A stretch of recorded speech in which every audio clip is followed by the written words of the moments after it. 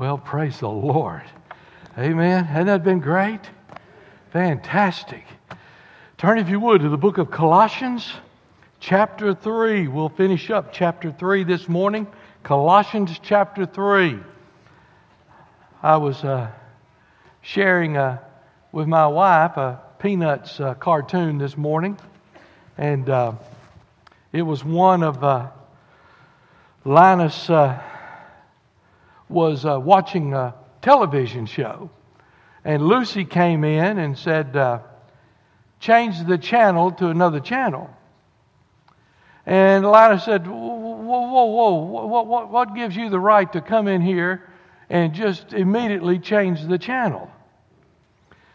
And she said, these little fingers here individually are not a great deal. But when they curl up like this, they become a force. And Linus said, what channel do you want to watch? My wife curled up those fingers and said, now, I'm not going to be there this morning, but you better behave.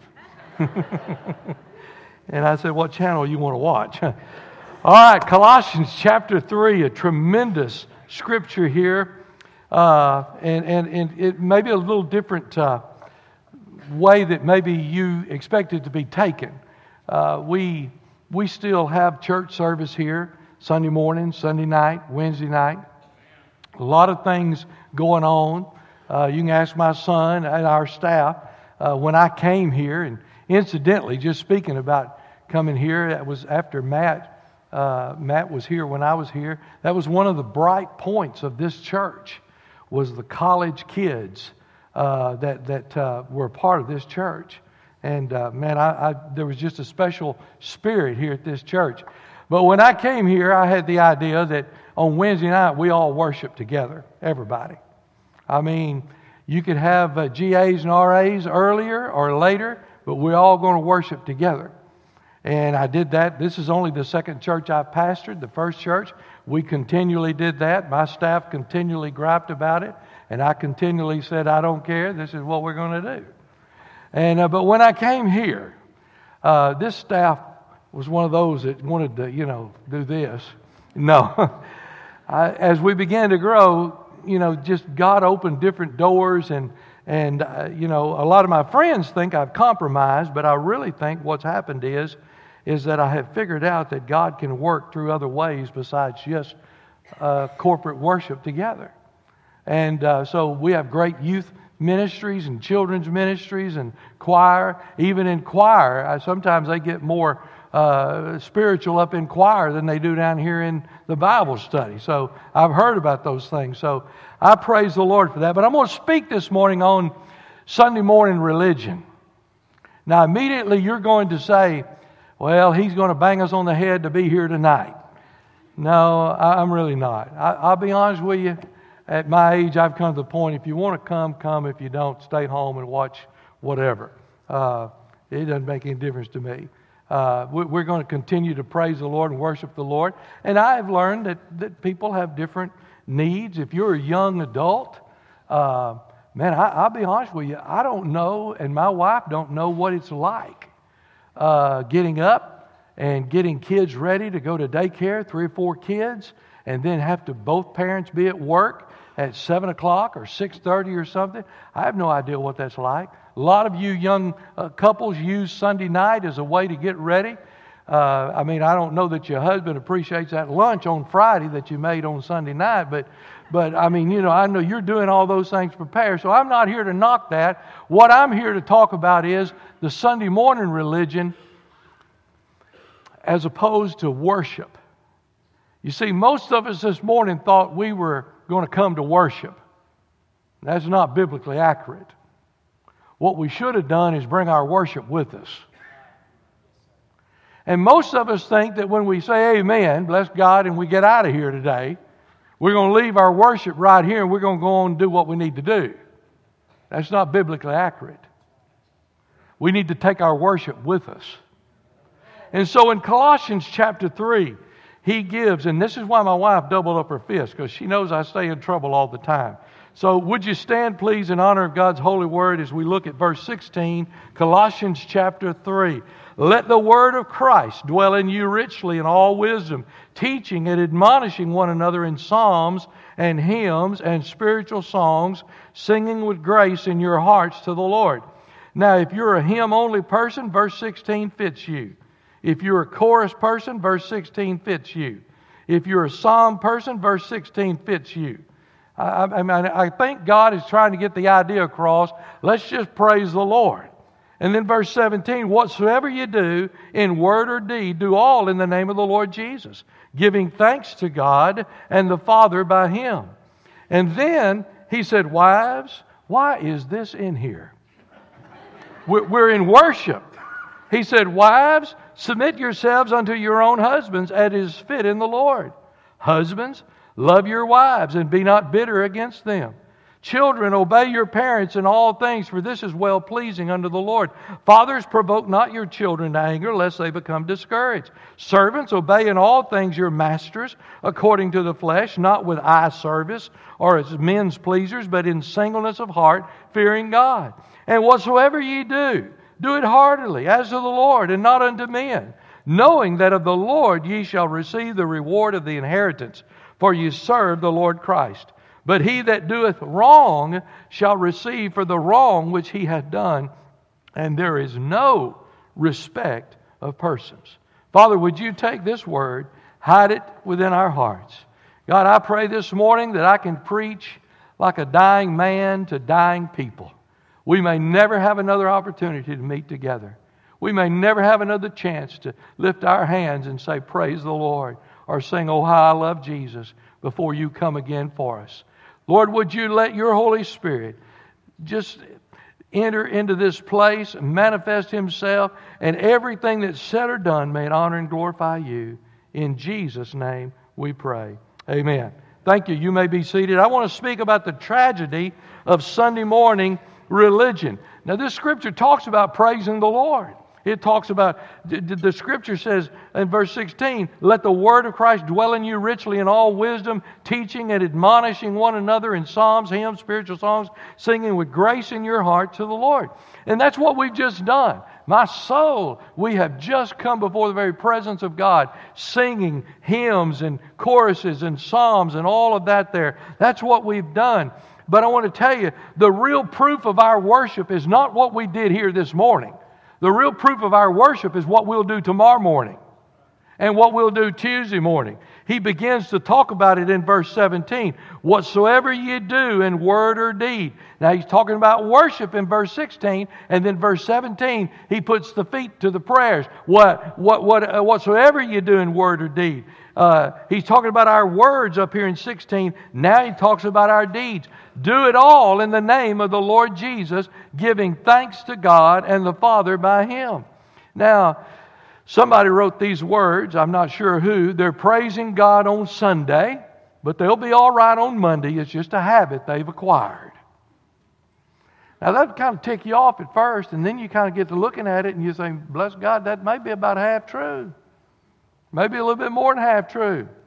People don't expect us to be any different really on Monday morning. The proof of what I preach and the proof of what we've sung today is going to show up in the morning.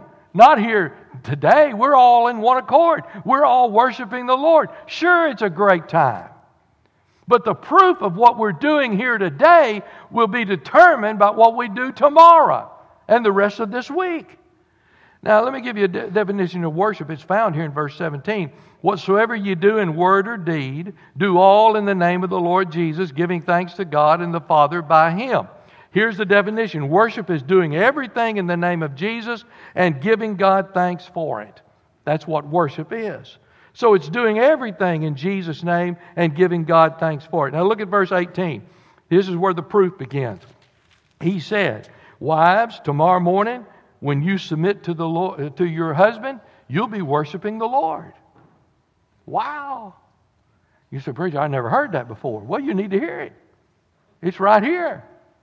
It all joins in. Don't take this scripture out of context.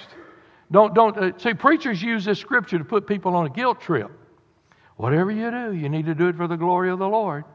Well, it's true. That's what the scripture says. But then he outlines what we ought to be doing for the glory of God.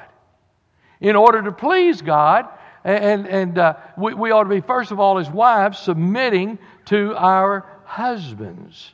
Now, and husbands, tomorrow morning when you love your wife as Christ loved the church, and I'll just be honest with you, this is one of those things, I'm going to get in trouble here, but this is one of those things where I'd almost want to be a transgender. Because I really think you women have it easier. I really do. I mean, you submit yourself to a husband. He's the covering over you. That's according to the Scripture. But husband, you got to love your wife like Christ loved the church. According to what He did for the church, He died for the church. To me now, that carries a little bit more weight there. But anyway, we all got our part to fill. Amen? I still believe women are women and men are men, all right? Women, if you're here this morning, you need to submit to your husbands. Husbands, if you're here this morning, you need to love your wife, not like the bitter half, but the better half. That's what the Scripture says. Then he gets on down to children, and you can tie youth in there also. Don't grin at me like a possum there. I'll tell you what to do. When you obey your parents in all things, you're pleasing to God. Now, let me just give you something here real quickly. These are not commands that Paul is giving. Paul doesn't command that women submit yourselves to your husband. Paul does not command here that men, now you can find that in other places, but right here, Paul does not make this a commandment. You know what he says? He says, wives, if you'll submit yourself to your husband, you'll be pleasing to God. I don't know about you, but as weary as my life is, God is the last person that I don't want to be pleased. I want Him to be pleased. Honestly, my skin is thick. You can say whatever you want to about me. But I don't want to leave here and then the Father say, you know what, I really wasn't pleased with that. We're to be pleasing. Then he said, fathers, deal with your children in such understanding and tenderness that you encourage them rather than discourage them. What happens when you encourage your children rather than discourage your children? I'll tell you what happens. The Bible says it pleases the Lord. It pleases the Lord. I'll never forget, on Easter Sunday, I think I may have told you this story before, but I had a deacon down in Port Neches that just gave me fits about my kids and on how to raise them.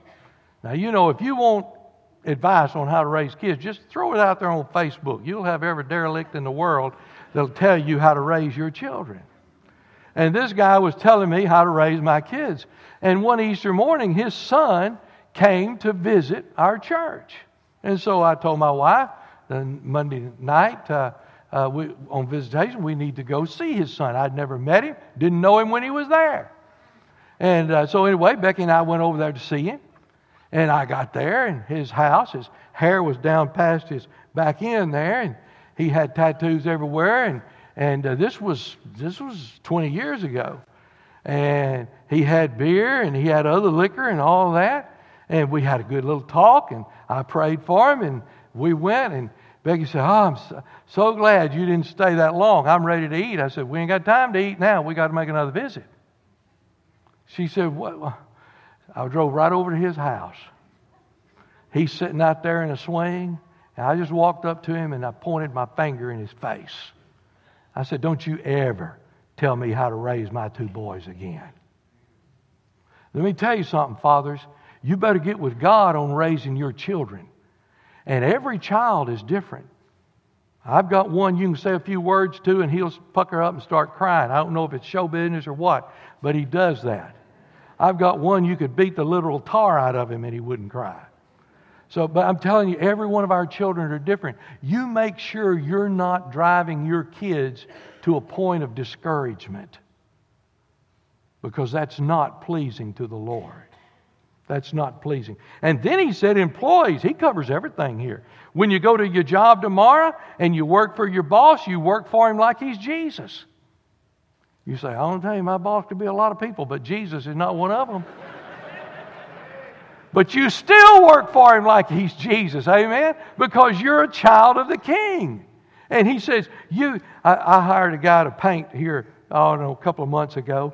And usually when I hire people, I've got another guy that I have a little work done. And if he happens to be sitting down or whatever, and they're all like that around here at the church too. If I happen to walk in and they're taking a break, immediately they quit their break. I thought, sit down, relax, you know. But this one guy I hired a couple of months ago to paint, every time I drove up, he's just kind of staring around. And he kept staring. I mean, I don't know if he did get through painting, but I thought, you know, the least you could do when the boss drives up, act like you're doing something this morning, you know. But he never did. That's what he's saying here. He's saying, employees, don't be an eye pleaser. Don't be a man pleaser. When the boss comes in, don't jump up and act like you've been working all along when you hadn't done anything. You work as unto the Lord. Everything you do, do it for the glory of God. So, whatsoever you do, verse 23 says, do it heartily as to the Lord and not unto men. Now, why is that worship? Women, when you submit to your husbands, wives, why is that worship? Husbands, when you love your wives as Christ loved the church, why is that worship? Because it glorifies God. And worship glorifies God. So everything we're to do is to be glorifying God. 1 Corinthians 10:31 says it like this, whether you eat or drink or whatsoever you do all for the glory of God. I don't, listen, if you're here this morning and you're a child of God, we don't have any right to do anything that's not going to glorify the Lord Jesus Christ. That's out of our system. We must glorify Him. Now, glorifying God, that's what worship is. So when you go to work tomorrow, you pick up your tools, you're worshiping. You're pleasing to God.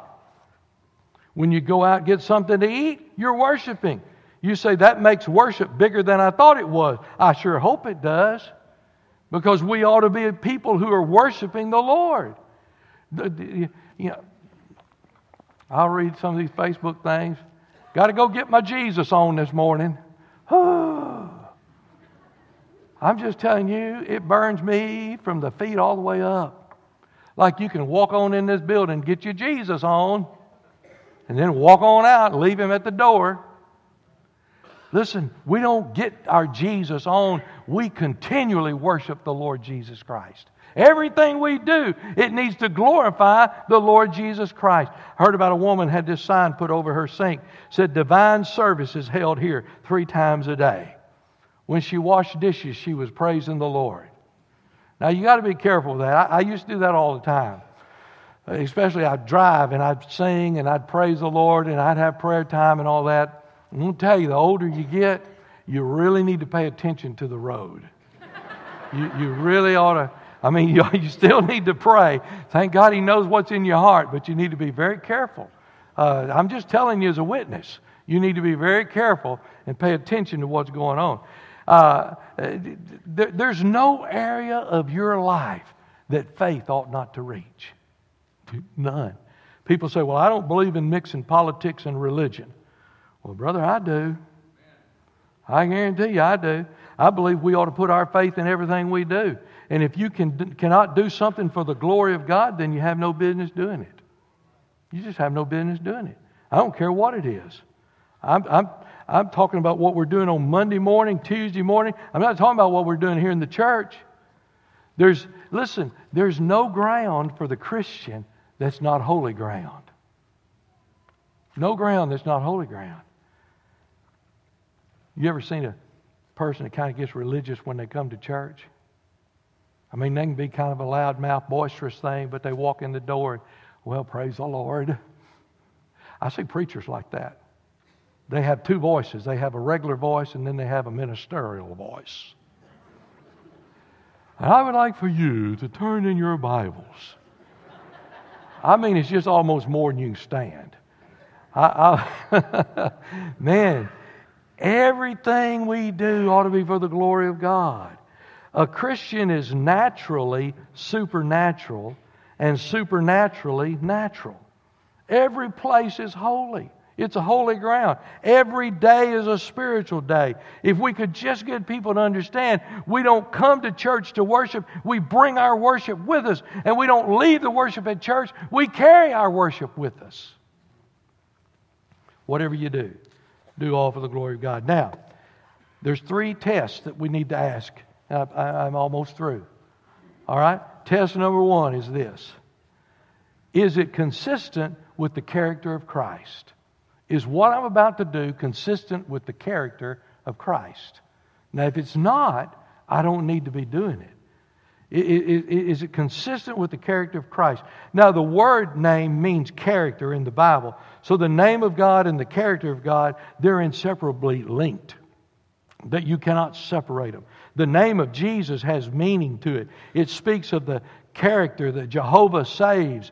And so I'm to do something in the name of Jehovah saves. Now that's interesting, because tomorrow there'll be a lot of things that I can't find anything in the Bible about.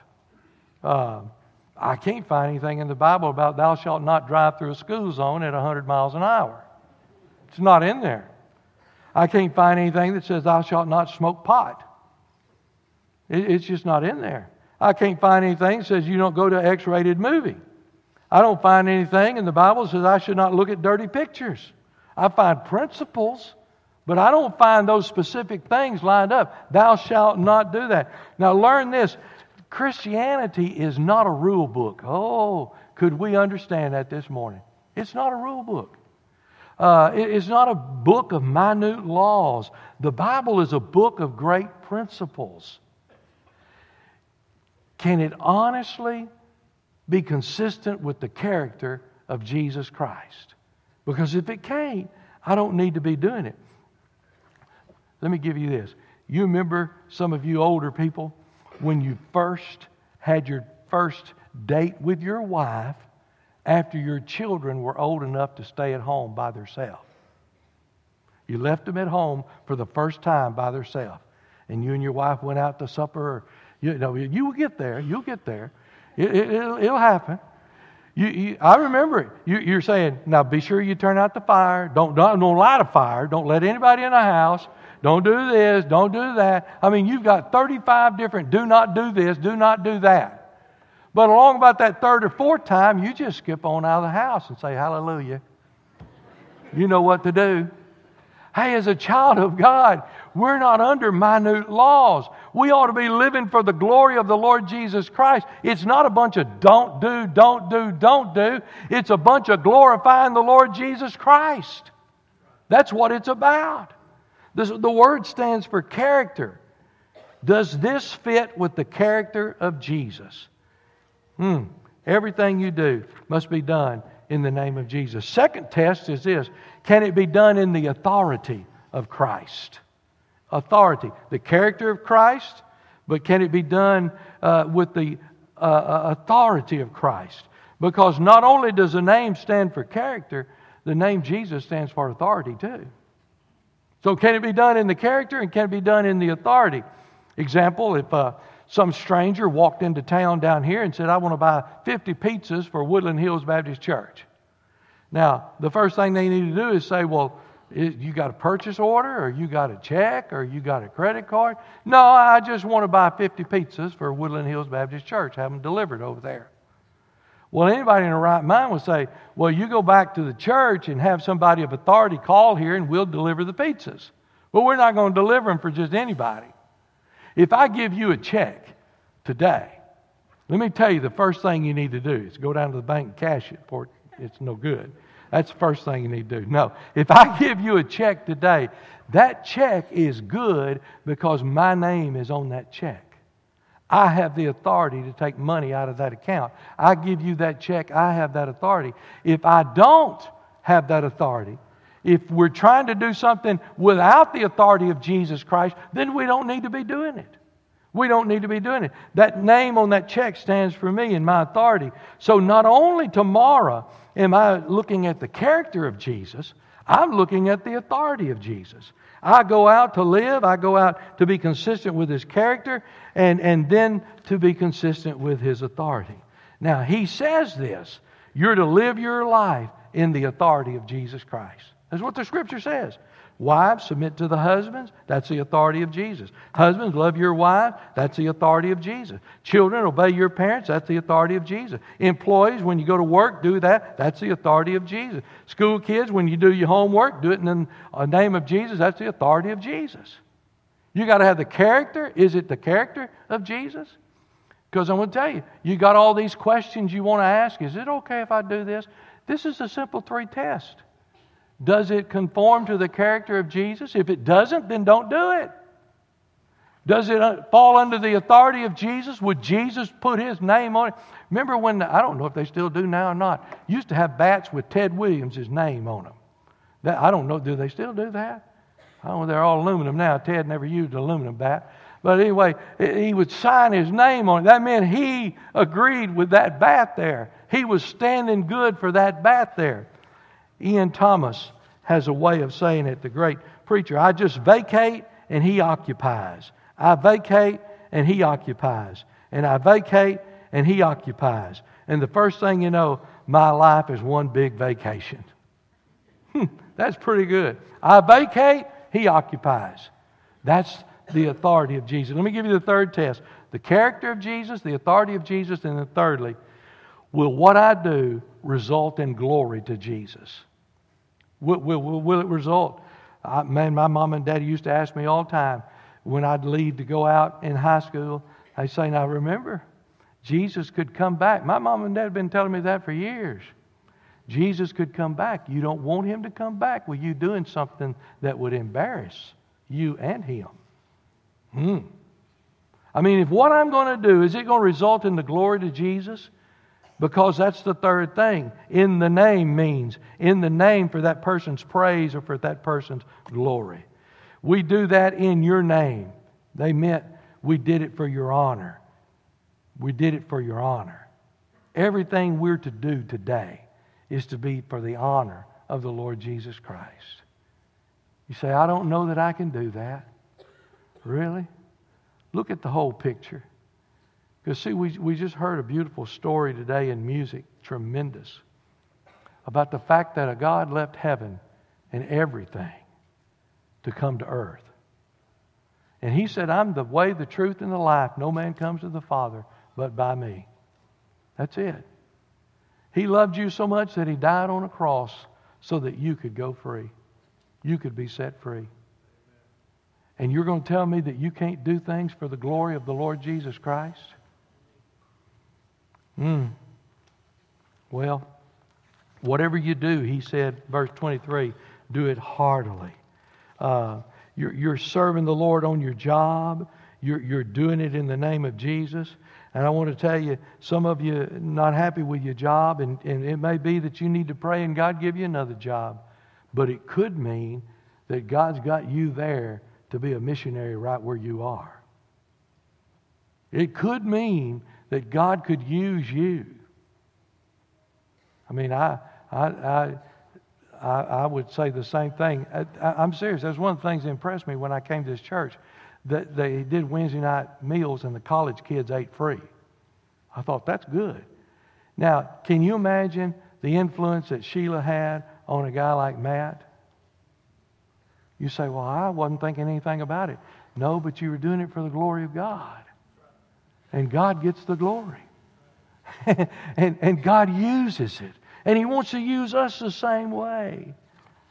I wish somebody would have told me years ago when I was in school or college that when we do our homework, we ought to be doing it for the glory of God. I never got past that. But it's a good thing. Some of you kids here this morning, you've got parents that are unsaved. That they don't know the Lord. But you know what?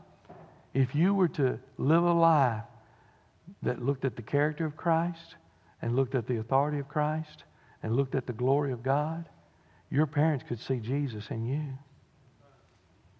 Same thing with adults. Some of you've got parents. They've been living years and years, and this is just stuff, man. It's a crutch. But they need to see a testimony. A testimony.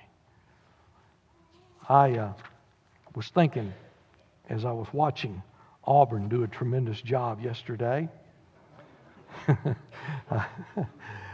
I was thinking about that huddle. Do you know in football they have a huddle?